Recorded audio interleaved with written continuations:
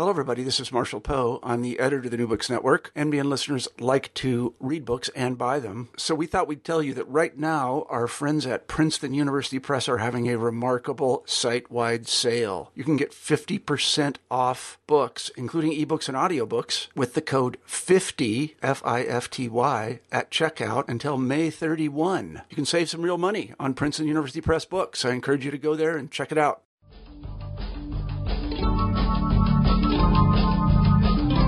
Hello, and welcome to New Books in Philosophy, the podcast channel in the New Books Network that offers interviews with philosophers about their ideas as expressed in their newly published books.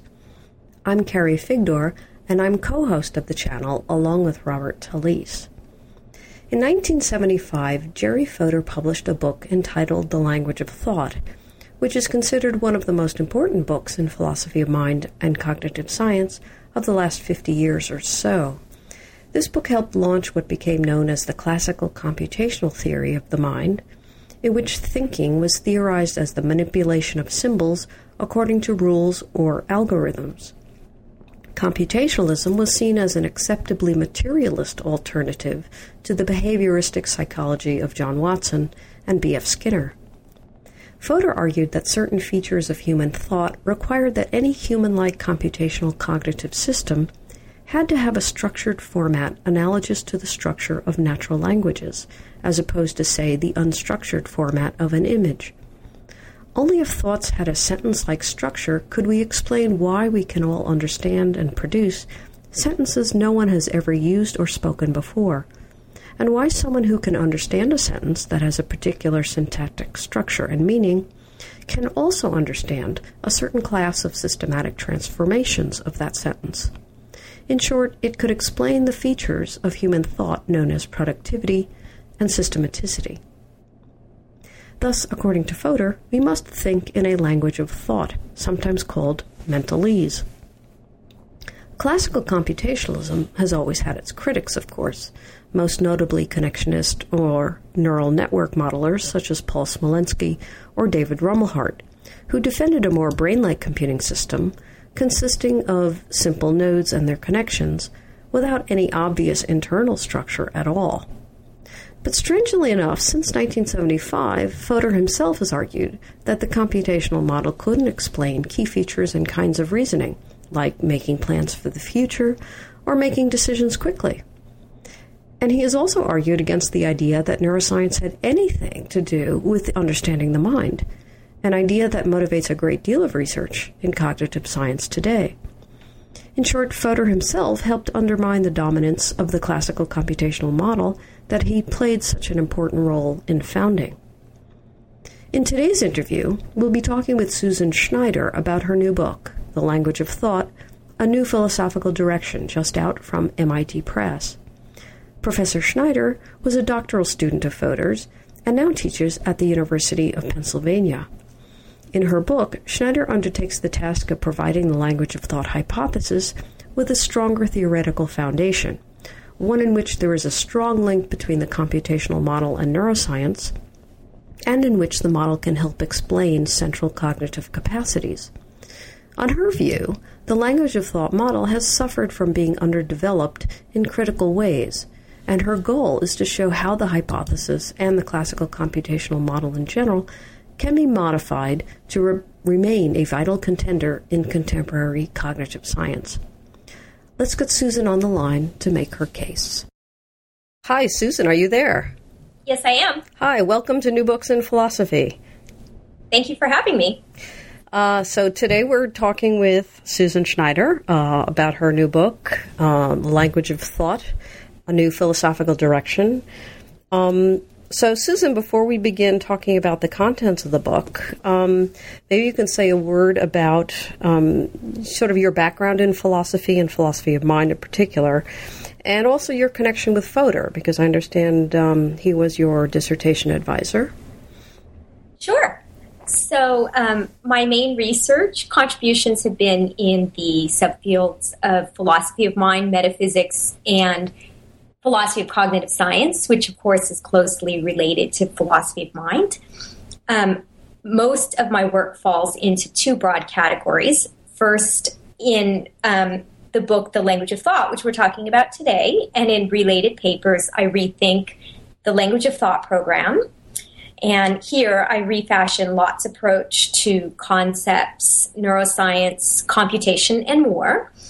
And second, I've worked on various metaphysical categories ranging from modality to the nature of properties. My recent focus is in the area of the metaphysics of mind in particular, where I'm right in the middle of another book called The Mind-Body Problem, Rethinking the Solution Space, which will be for Oxford University Press, which is actually about the nature of substance and properties and how it relates to the mind-body problem. So I was, as you said, I was working with Jerry Fodor, and he was my dissertation advisor. So he basically inspired the present book. He was wonderful to debate with. And in the midst of working on my dissertation, I began to develop my own views on the subject. And for about 5 years, I grappled with various issues, which basically originated with those debates when I was in graduate school and ended up writing this book. So I'm very grateful to him, even though I'm sure he would vehemently disagree with much of this book. This book, or the one we're about to talk about, or the one that you're now writing? The Language of Thought book. Oh, okay. Yes, definitely. Well, you say, in the very beginning that the book would not have come out if you hadn't been more stubborn than he was, right? That's exactly right. Fodor and I would argue in his office for 3-hour blocks, and both of us would not budge. And so I think this book is very much a long diatribe on why I disagree with him. Well, how did you get into philosophy and philosophy mind to begin with? Well, I went to Eastern Europe as an exchange student. I was actually an economics major at UC Berkeley, but they offered philosophy courses there in Eastern Europe, and some of the professors were actually quite fabulous. They worked in the continental tradition. So I took a course on Michel Foucault and Martin Heidegger and found that to be really interesting. And then when I went back to UC Berkeley, I took a course with Bert Dreyfus, and he got me hooked on philosophy. So I went to graduate school in philosophy with only a few undergraduate courses in it. And then somehow I found analytic philosophy and really loved it and decided I was going to pursue philosophy of mind. Okay, so along those lines, you are, in this book, sort of from an overall point of view, you're trying to shore up the language of thought hypothesis. Your view is not so much that it's inadequate, but that it's been, underdeveloped or under-theorized. So before we get into exactly how you shore up its foundations. Can you just sort of explain the basics of the hypothesis and why it's still a model of cognition worth fighting for? Sure. So according to the Language of Thought program, conceptual thinking occurs in an internal language-like representational medium. However, this language is not equivalent to any spoken language. The Lott hypothesis holds that the mind has numerous words, or what are called symbols, that combine into mental sentences according to the grammatical principles of the language. So when one thinks, one is engaged in the algorithmic processing of strings of these mental symbols. So the philosophical literature on Lott generally focuses on the Language of Thought program as it's developed by Fodor, in which the idea that we think in an inner symbolic language is developed in tandem with a constellation of related issues such as the nature of meaning, modularity, concepts, and more. But in my book, I refashion the Language of Thought approach, offering a different framework than what Fodor developed originally, one that seeks integration with neuroscience and basically tries to overcome Fodor's pessimism about computation and develops a new account of concepts, mental symbols, and modes of presentation. So on my view, this new lot is worth fighting for, whereas the lot that Fodor has been developing, especially in the last 20 years, is not, because I think it's actually the wrong direction to take the language of thought approach. Let me put the language of thought hypothesis in the broader context of computational theories. I wasn't clear in the book whether what exactly you meant by a computational theory, which is generally a broader category than just sort of the classical computational theory, which includes the language of thought as a part of it. So how do you see this within the broader terrain of information processing models of cognition?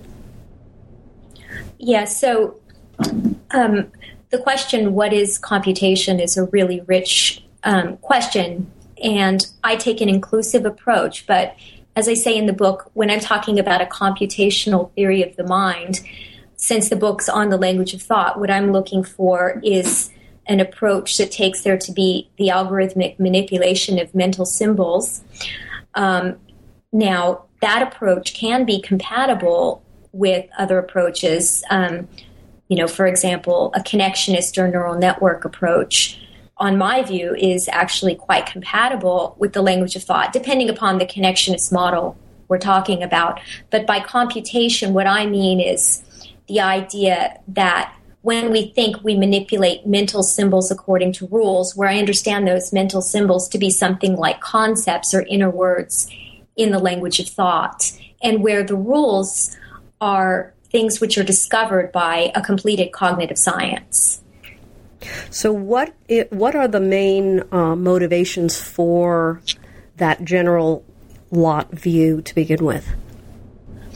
Well, the main motivations have to do with the combinatorial nature of thought. So thought seems to be language-like in the sense that given a finite stock of words or concepts, we can combine them in accordance with grammatical rules. Now, of course, one might say, well, we do that using natural language, English, or whatever it is that we have learned from children to speak.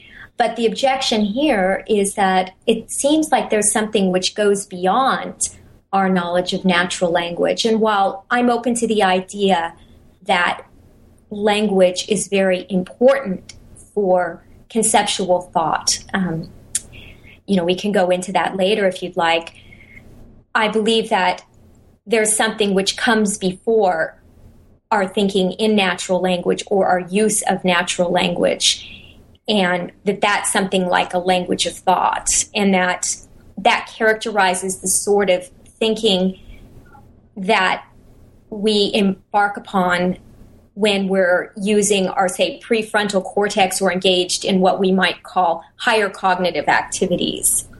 Whereas I actually am open to the idea that when it comes to sensory processing, there are other computational approaches which can be highly informative, and that need not be anything like a language-like process. So in effect, that seems to kind of turn around Fodor's own, correct me if I'm wrong, his own view that the central cognitive processes are precisely the ones where the computational model, the classical computational model, won't work, whereas possibly at the modules, the peripheral sensory areas, it might. Is that correct?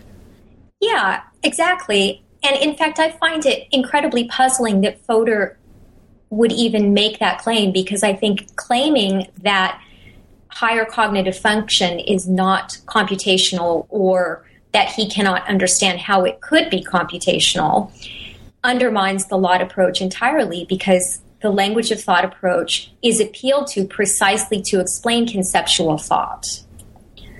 So that's one reason why I spend a few chapters responding to Fodor's pessimism about computation as an approach to higher cognitive function, and I try to develop a computational theory for the language of thought, because Fodor basically has stuck his head in the sand concerning a lot of the recent research on higher cognitive function, because he seems to be more concerned that there are some in-principle arguments suggesting that cognition is likely to be non-computational.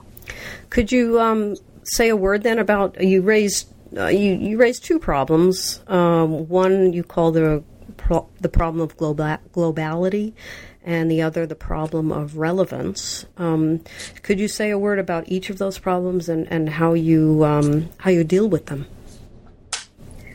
Sure. So Fodor's concerned, as you note, with two problems that he believes indicate that cognition is likely to be non-computational. And from these problems, he concludes that cognitive science should actually stop researching higher cognitive function. He says that in his book, The Mind Doesn't Work That Way, and he believes that cognitive science should be limited to the modules, or for him, the sensory periphery. So the first sort of problem concerns what he has called global properties, features that a mental sentence has, which depends on how the sentence interacts with a larger plan, such as a plan to, say, go to Starbucks, rather than the type identity of just the sentence alone.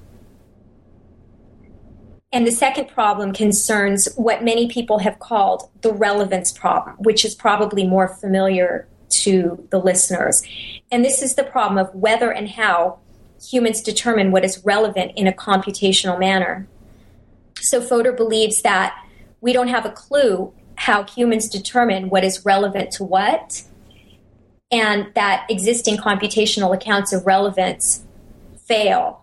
And for this reason, he believes that cognition is likely to be non-computational, or maybe more, more fairly, we just don't have a clue what a computational theory would look like. And as noted, I believe that undermines the thought approach, because the language of thought approach is claiming that conceptual thought is computational. And in fact, I believe that was the spirit in which he developed Lott in his 1975 book. So basically, I argue against both of these problems. Did you want me to? Yeah, you can. Tell us a bit about what you think the responses should be to globality and relevance. Well, so in a chapter that I wrote with Kirk Ludwig, we criticized the globality argument in what I think is a really simple way. It seems like every way of constructing the argument is just a non-starter. There's a flawed premise. And so, unless Fodor could come up with an argument which is more compelling, I see no reason to believe that the presence of global properties is a phenomena that we should even worry about. A mental sentence can, in fact, contribute differently to different plans depending upon the nature of the plans, because in measuring the syntactic contribution, we look at the content of the plans as well as the content of the sentence alone. So I just think that the problem itself is poorly formed. Now, I believe, in contrast, that the relevance problem is actually a very serious research issue. Let me just interrupt you for a second. Could you give an example of just a plain, ordinary example of the globality problem and why it really isn't a problem? Sure. So Fodor's own example is an example of a plan to go sailing. Suppose that you learn that it's windy the day that you're intending to go sailing. So you have some sentence in the language of thought that it will be windy tomorrow. And you add that to your plan to go sailing tomorrow, and you realize that it's made the plan highly complicated. In contrast, if you add that very same sentence in the language of thought to your plan to go to Rome next year, it doesn't seem to complicate the plan at all. And so on that basis, he was concerned that computation couldn't be merely a matter of the type identity of the string of symbols in that one sentence that it's going to be windy tomorrow. But the problem here is that we have in just ordinary logic situations when the addition of one line to a proof brings about a contradiction in the context of one proof and doesn't bring about a contradiction in the context of another. I mean, this is a simple matter of the simplicity or complexity contribution being determined not just by the sentence in question alone, but by the sentence together with the rules as well as the other, say, mental sentences invoked. So I think the argument's just simply poorly formed. The issues grow very complex because we had to reframe the argument to deal with the variety of responses. But, Fodor hasn't responded, and I've seen no viable reframing of the argument. So how about the relevance problem, right? The relevance problem I found to be far more interesting because it engages with research in cognitive science. And, of course, researchers are concerned, say, how to generate a computer which can determine what is relevant in a timely way. Fodor was very skeptical that computation could be relevant, that we could determine what is relevant in a way that is compatible with our brains being computational. So he said humans determine what's relevant all the time. Look at the failure of artificial intelligence in the past. Therefore, since we have no clue how relevance could be computational, it's likely that conceptual thought is non-computational. Now, I think the presence of IBM's Watson, for instance, indicates that AI is no longer a joke the way it was in the 70s and 80s. So, one point here is that programmers are actually getting better in figuring out how to program a system that determines what is relevant to what. But even going beyond the issue of the development of AI, the important issue here is that cognitive science can determine how it is that humans compute what is relevant to what, and that can turn out to be a computational process. So in the book, I actually look at a few accounts of how humans determine what is relevant in a computational vein. So I think Fodor probably got persuaded by the relevance problem based on failures of artificial intelligence in the 70s and 80s. But nowadays, there's so much intriguing work, both on getting machines to determine what's relevant and on figuring out how humans do it, that support computationalism, that I think dismissing a computational account of higher cognitive function on those grounds is actually the wrong approach. So are you saying that if you have the right heuristics, then computationalism is perfectly fine within those boundaries established by the heuristics? Sure. I think that we do have heuristics that we employ all the time, and that's perfectly compatible with computationalism. So the approach that is compatible with the language of thought is to say, okay, let's find out what algorithms the brain runs when it determines what is relevant to what. And there is existing work out there which I believe is promising, such as, for example, the global workspace view, in which I talk about in chapter 2 of the book.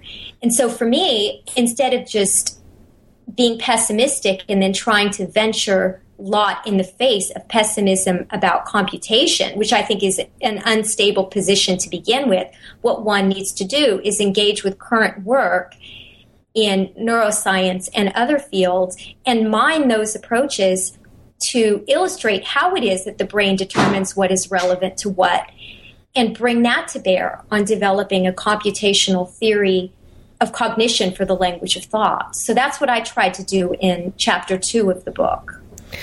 Okay, so you mentioned two things that one I should probably get to right away, and another to return to. The one to return to, I think, would be the mention you made of the global workspace model. But before we get to that, you also mentioned about, when talking about globality, the idea of the type identity of sentences. And one of this is key aspect of the book that you considered was one of the main areas in which Lott was under-theorized was in, determining the nature of the symbols in the language of thought.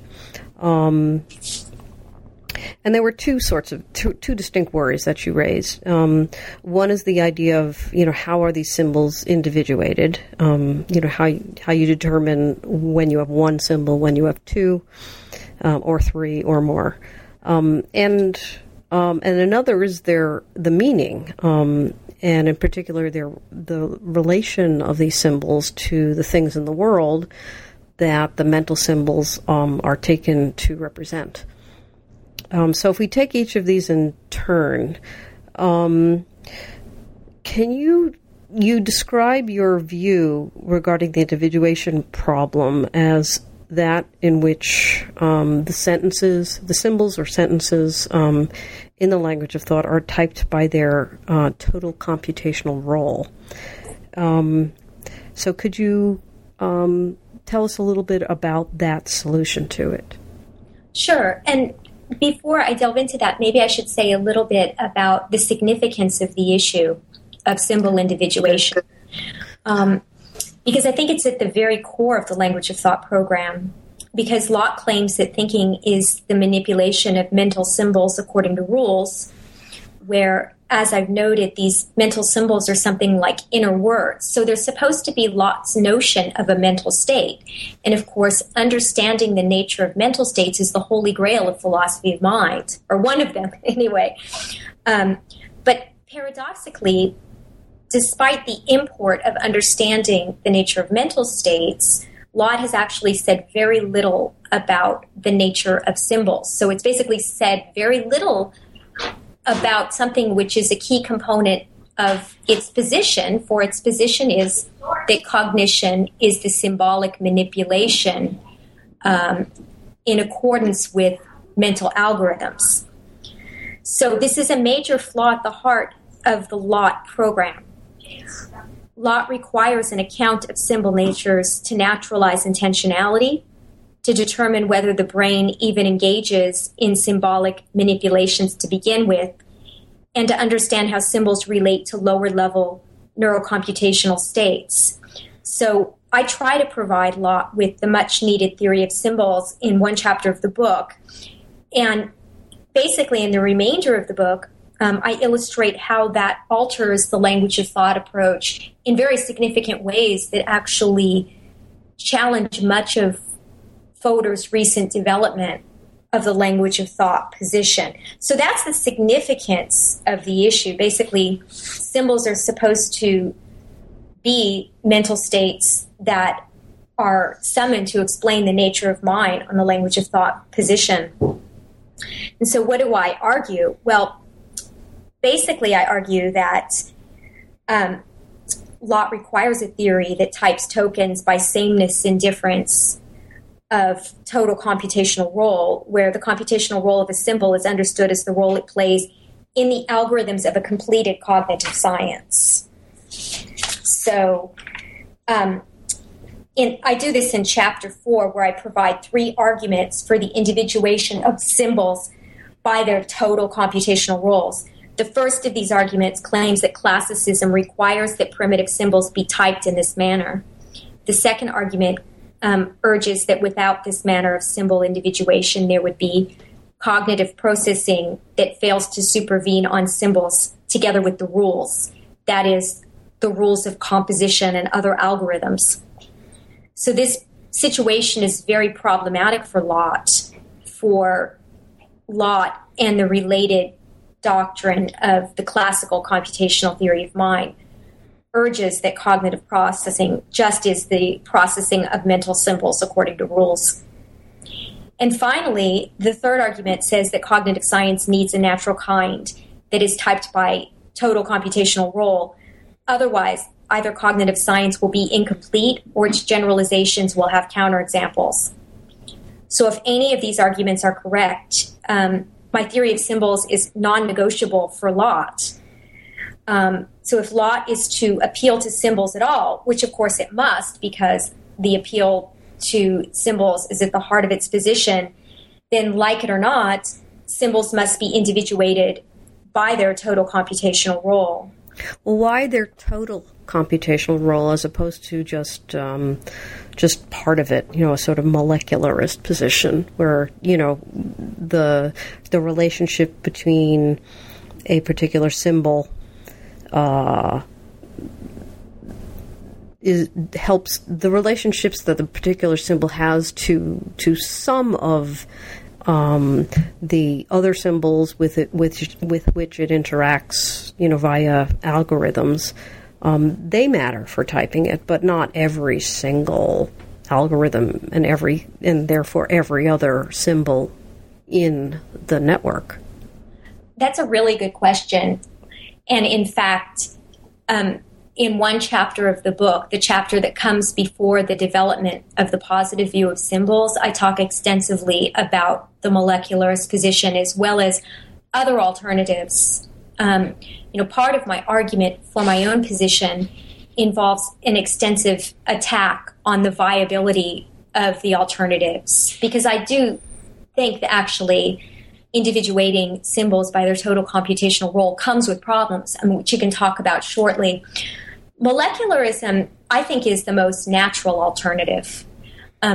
So listeners who are familiar with debates on content, the nature of mental content, might recall approaches to mental content that try to individuate content functionally by the functional role the content plays in a given system, say with respect to inputs, outputs, and other mental states. The molecularist approaches urged that not every functional role is relevant to the individuation of content. Only certain elements of the functional role are relevant to the individuation of content. Similarly, a molecularist about symbols would urge that we should just focus on a few elements of the total computational role of the symbol for the purpose of individuating the symbol, for the purpose of getting the type identity of the symbol. And the other computational factors should just drop out of the picture. So that way, different individuals can share the same mental symbol. So you and I can both, say, have the very same inner symbol for coffee. So well, it's not just. That's an important problem too, but it's also the sense that my symbol for cat, right? It plausibly, what makes it a symbol for cat, and when I have another symbol for cat, and what makes it different from a symbol for dog. It can be typed by, say, relations to dogs, or to my symbol for mammal, or my symbol for mouse, or my symbol for my own cat, and some other things, perhaps pet. But it just seems implausible, and I guess this is what drives the molecularist position.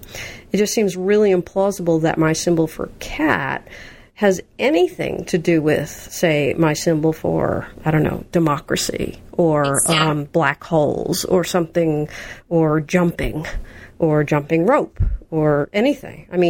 It just seems crazy, right, that my symbol for cat depends for its identity as a token of cat on all these things that have absolutely nothing to do with cats in my own thought processes.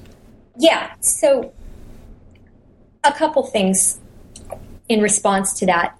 First off, I think it's a misunderstanding, and I know that this happened in the content debates, to think that a holistic position on the nature of symbols entails that if I have a mental symbol for cat, it's individuated with respect to every other mental symbol.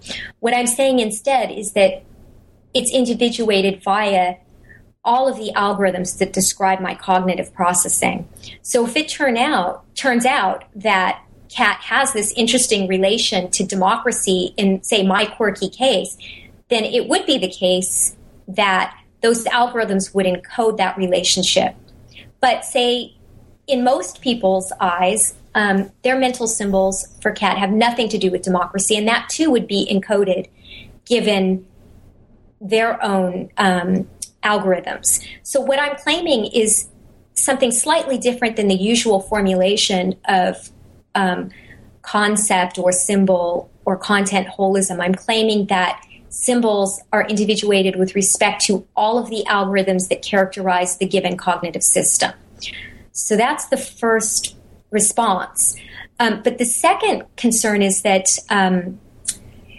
suppose one objects to that, well, okay, but still, why should it be the case that your symbol for cat is individuated with respect to all of the algorithms that it figures in that are described by, say, a completed cognitive science? And the answer here is that if we fail to be sensitive to the computationally relevant causal properties of the symbol, then we end up with all sorts of weird cases in which individuals do not behave as the computational predictions claim they would behave. And I think when we're talking about generating a theory of symbols, we need to talk about generating a theory of the nature of modes of presentation, and modes of presentation need to be sensitive to finely grained differences that in such a way that they can encode exactly the causation of thought and behavior. I think no other approach to modes of presentation will do the trick. So that's my response to molecularism. I take it very seriously in the book. I spend a lot of time discussing it and defending my strong position that symbols need to be individuated by their total computational role. Okay, so you did raise before another issue and started to explain your answer, which is, obviously if two people have different total algorithms, right?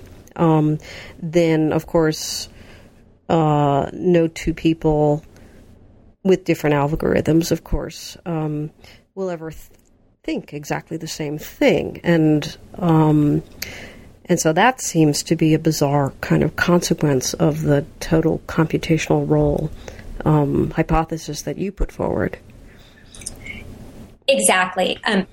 In fact, I alluded to problems with my position earlier, and that's something which I was very concerned about in the book, and I spent, I believe, an entire chapter responding to. So I was very grateful to both Jerry Fodor and Jesse Prince for making these objections early on to my position, and also to really interesting work by Murat Aidide on this topic, which I was able to read.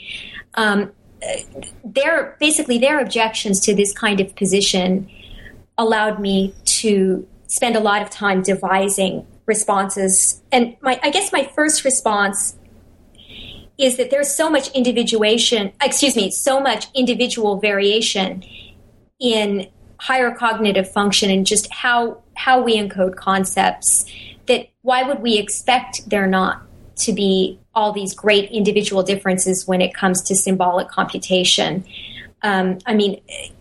That's something which a lot of neuroscientists are talking about right now, that everybody is so different at the cognitive level. It's very difficult to generate theories in which individuals precisely think in the same manner. I don't think we do think in the same manner.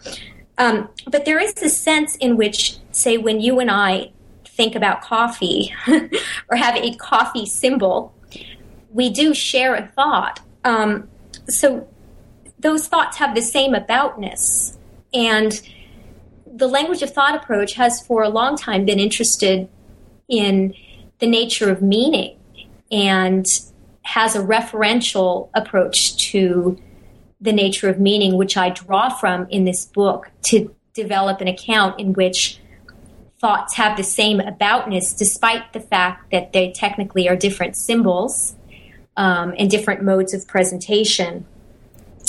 I also explain how it is that psychological explanation is possible, despite the fact that there's so much individual variation in the symbols that we have.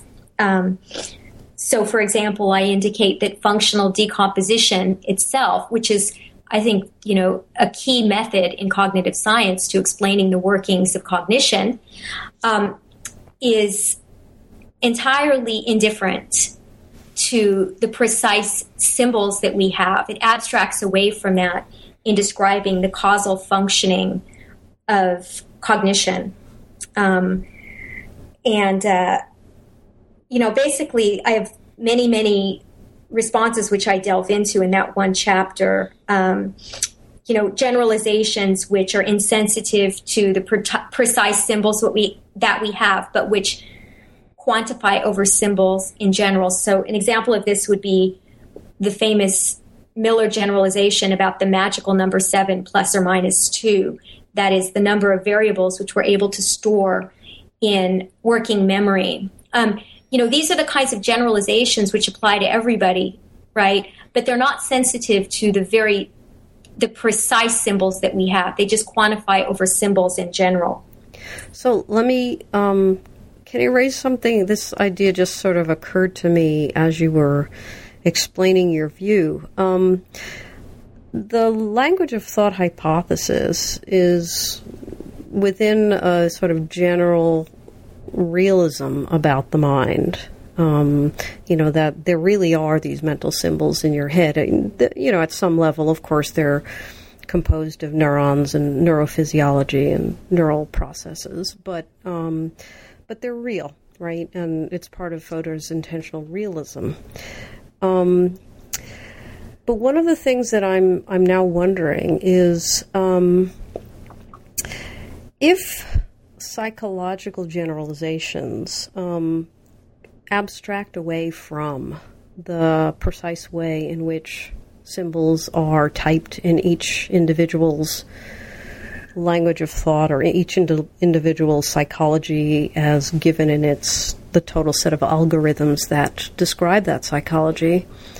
If psychology actually abstracts away from that, that seems to undermine the motivation, at least, for claiming that these mental symbols, as semantically interpretable, causally efficacious, items in your head, that they have to be real.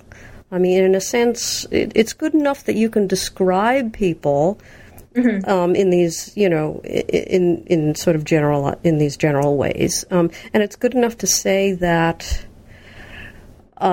There's a computational level of, we can call them symbols, but we actually don't really need to call them symbols because the content is something that's more abstract than we need anyway. So why bother with being a realist about a language of thought hypothesis? Given that psychology has to generalize over lots of different languages of thought or different, instances of language of thought. Sure. Yeah, that's a really interesting question. So in the book, I talk about the use for lot symbols. And one use is take the Miller generalization. It's still quantifying over symbols. Okay, it's just not quantifying over them by their particular types. So we still do need symbols in that context. Another context is to detail the idiosyncratic working of a particular system.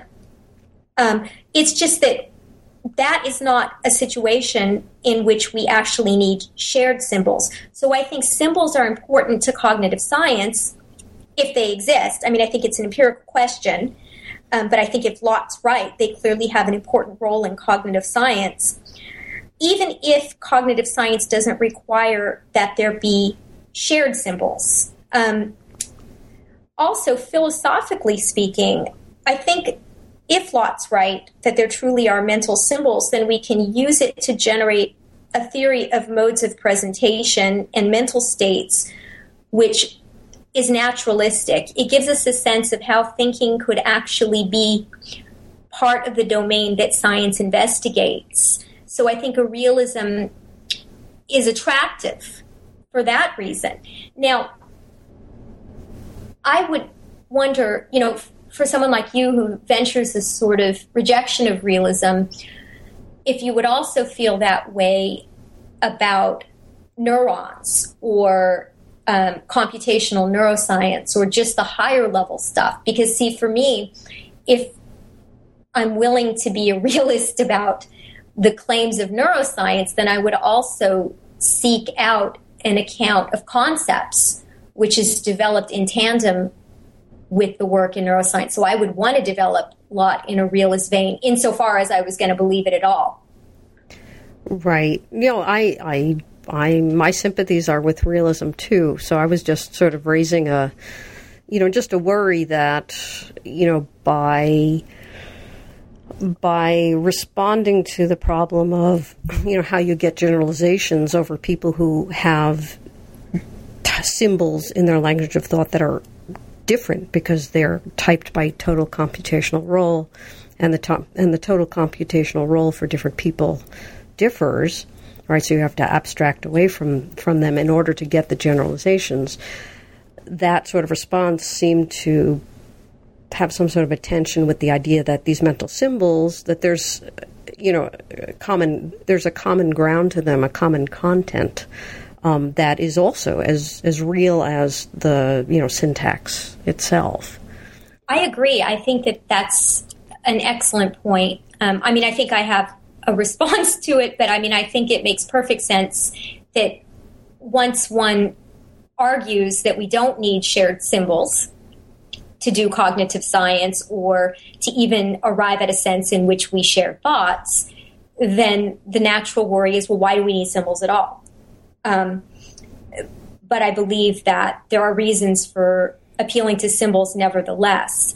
That being said, I think it's an empirical question whether there really are symbols in the brain. And let me just indicate, my interest in computational neuroscience, because I think at the end of the day, what people need to do is figure out how symbols, when individuated in the way that I urge in the book via their total computational role, how they relate to natural kinds in a completed computational neuroscience. If there's no clear way in which Lott symbols mesh with entities invoked at the lower level, then I would urge an eliminativism about symbols. We would need to seek out a different account of how thinking is actually a neural process. So I do believe that that's something which I can't do. At least not today. Yeah. I saw the book as engaging in conceptual ground clearing, trying to bring Lott more up to date with work in contemporary neuroscience and showing how it could be the case that the Lott approach is feasible. And I think the only way that it would be a feasible approach is if it looks to neuroscience and tries to work with it instead of being antagonistic toward it, as unfortunately Fodor has been in the last several decades in his own development of Lott. Well, that's why don't we talk about that a little bit more? Let me follow up. How do you see your reconfiguration affecting the relationship between Lott and neuroscience, which, as you just made clear, Fodor famously, held that psychology is, autonomous in that specific way. You don't ever need to look to neuroscience to help you develop a adequate psychology or human psychology. How do you see your view, bringing those two sides closer? Yeah, the antagonism is amusing, but quite unfortunate. There's some famous stories of Fodor ranting about the brain. I have my own set of experiences from when I was his graduate student. He certainly does not like neuroscience, but other proponents of Lott do not approach the language of thought in that way. An example would be Gary Marcus, and another example is Steven Pinker.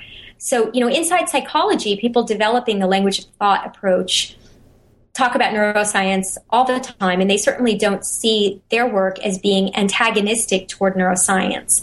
But a computational approach technically abstracts away from neuroscience in one sense. If we could, at some point, develop cognition in a non-neural substrate, the claim is it would nevertheless be a computational theory. And in principle, a system which is non-neural, say an AI system, like an ultra-sophisticated version of Watson, could think.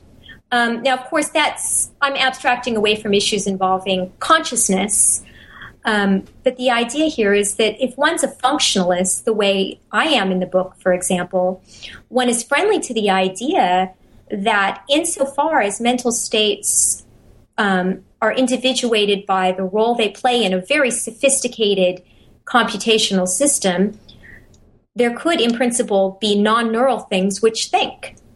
So there is an interesting sense in which the language of thought approach does abstract away from neuroscience, but nevertheless, I think it's a huge mistake to ignore neuroscience the way Fodor has, and to feel antagonistic toward it. So the brain is the best computational device we have. So we better study it with great interest to understand what algorithms the brain is running and to develop a language of thought approach. So that's why in chapter 2 of the book, I basically mine all sorts of approaches in neuroscience to devise a theory of cognition for Lott. So I actually need to use neuroscience to fashion a theory of what Lott calls its central system, the domain underwriting higher cognitive function. Relatedly, I need neuroscience in my development of Lott to naturalize intentionality. So it can't be the case, as I mentioned before, that symbols just float freely, metaphysically speaking, and have no relation to what's going on in the brain neurally. If Lott's going to work, then we need to understand how symbols relate to, what is studied by computational neuroscience and other domains of neuroscience. So we have to be keenly interested in neuroscience for Lott to succeed. So in sum, there is and isn't a sense in which computational approaches need to borrow from neuroscience, or at least there's a deep relationship between Lott and neuroscience. It's very nuanced. That's the way I would put it. So you adopt the global workspace theory, which is, at least I tend to associate with, Dennett's theory of consciousness. You use the global workspace theory, or at least some aspects of it, to in part of your redevelopment of the language of thought hypothesis. So there's one way in which, on your view, neuroscience or theories about neuroscience and how the brain works, seem to play a critical role within the development of what's essentially a theory of psychology. Could you tell us a bit about how you use the global workspace model within the language of thought model? Sure. So the global workspace view was first developed by Bernard Baars way back, I believe, in around 1987. He's a psychologist, and his original book on the subject is actually extremely insightful. It was developed as a theory of consciousness, and in Baars' own work, it's an account of basically the contents of consciousness and how it is that we can best understand the relationship between consciousness, working memory, and attention. And as I read the literature surrounding the global workspace approach by the neuroscientists in particular, I started to notice a connection to issues such as how humans determine what is relevant in a computational manner. So here I'm referring back to what we've called the relevance problem, in which for Fodor was one reason why cognition is likely to be non-computational. So what I did was, in answering Fodor's concerns about relevance, I used the global workspace approach, and then I realized, hey, you could actually mined this as the beginnings of an account of how cognition is computational. So as a more general approach that doesn't just talk about relevance, but talks more broadly about cognition itself. So that's what I did, and I really enjoyed immersing myself in the neuroscience literature. And of course, it's only the beginning of the story about how cognition works, but I saw my job as primarily methodological to illustrate how lots should be developed, that it should look to the most recent work in cognitive and computational neuroscience and also psychology in order to explain how cognition could be computational rather than venturing pessimism the way that Fodor did, which I think actually works against the best interests of the language of thought approach because it suggests that the language of thought is not in fact a computational account, which, you know, the heart of the language of thought view was in fact that it's supposed to be a computational account of the nature of thought. So, I think we're getting close to the end here, so let me turn to the issue of the semantics of the symbols, which you get to towards the end of the book, and you discuss Frege cases, and you introduce your view of what you call pragmatic atomism. I was wondering if you could say a word about, explain what your pragmatic atomism is for the symbols in the language of thought. Sure. That was one of my most recent chapters, and I really enjoyed thinking about that because I believe that what I did there was develop an account of the nature of concepts, which is an alternative to Fodor's approach, which is called conceptual atomism.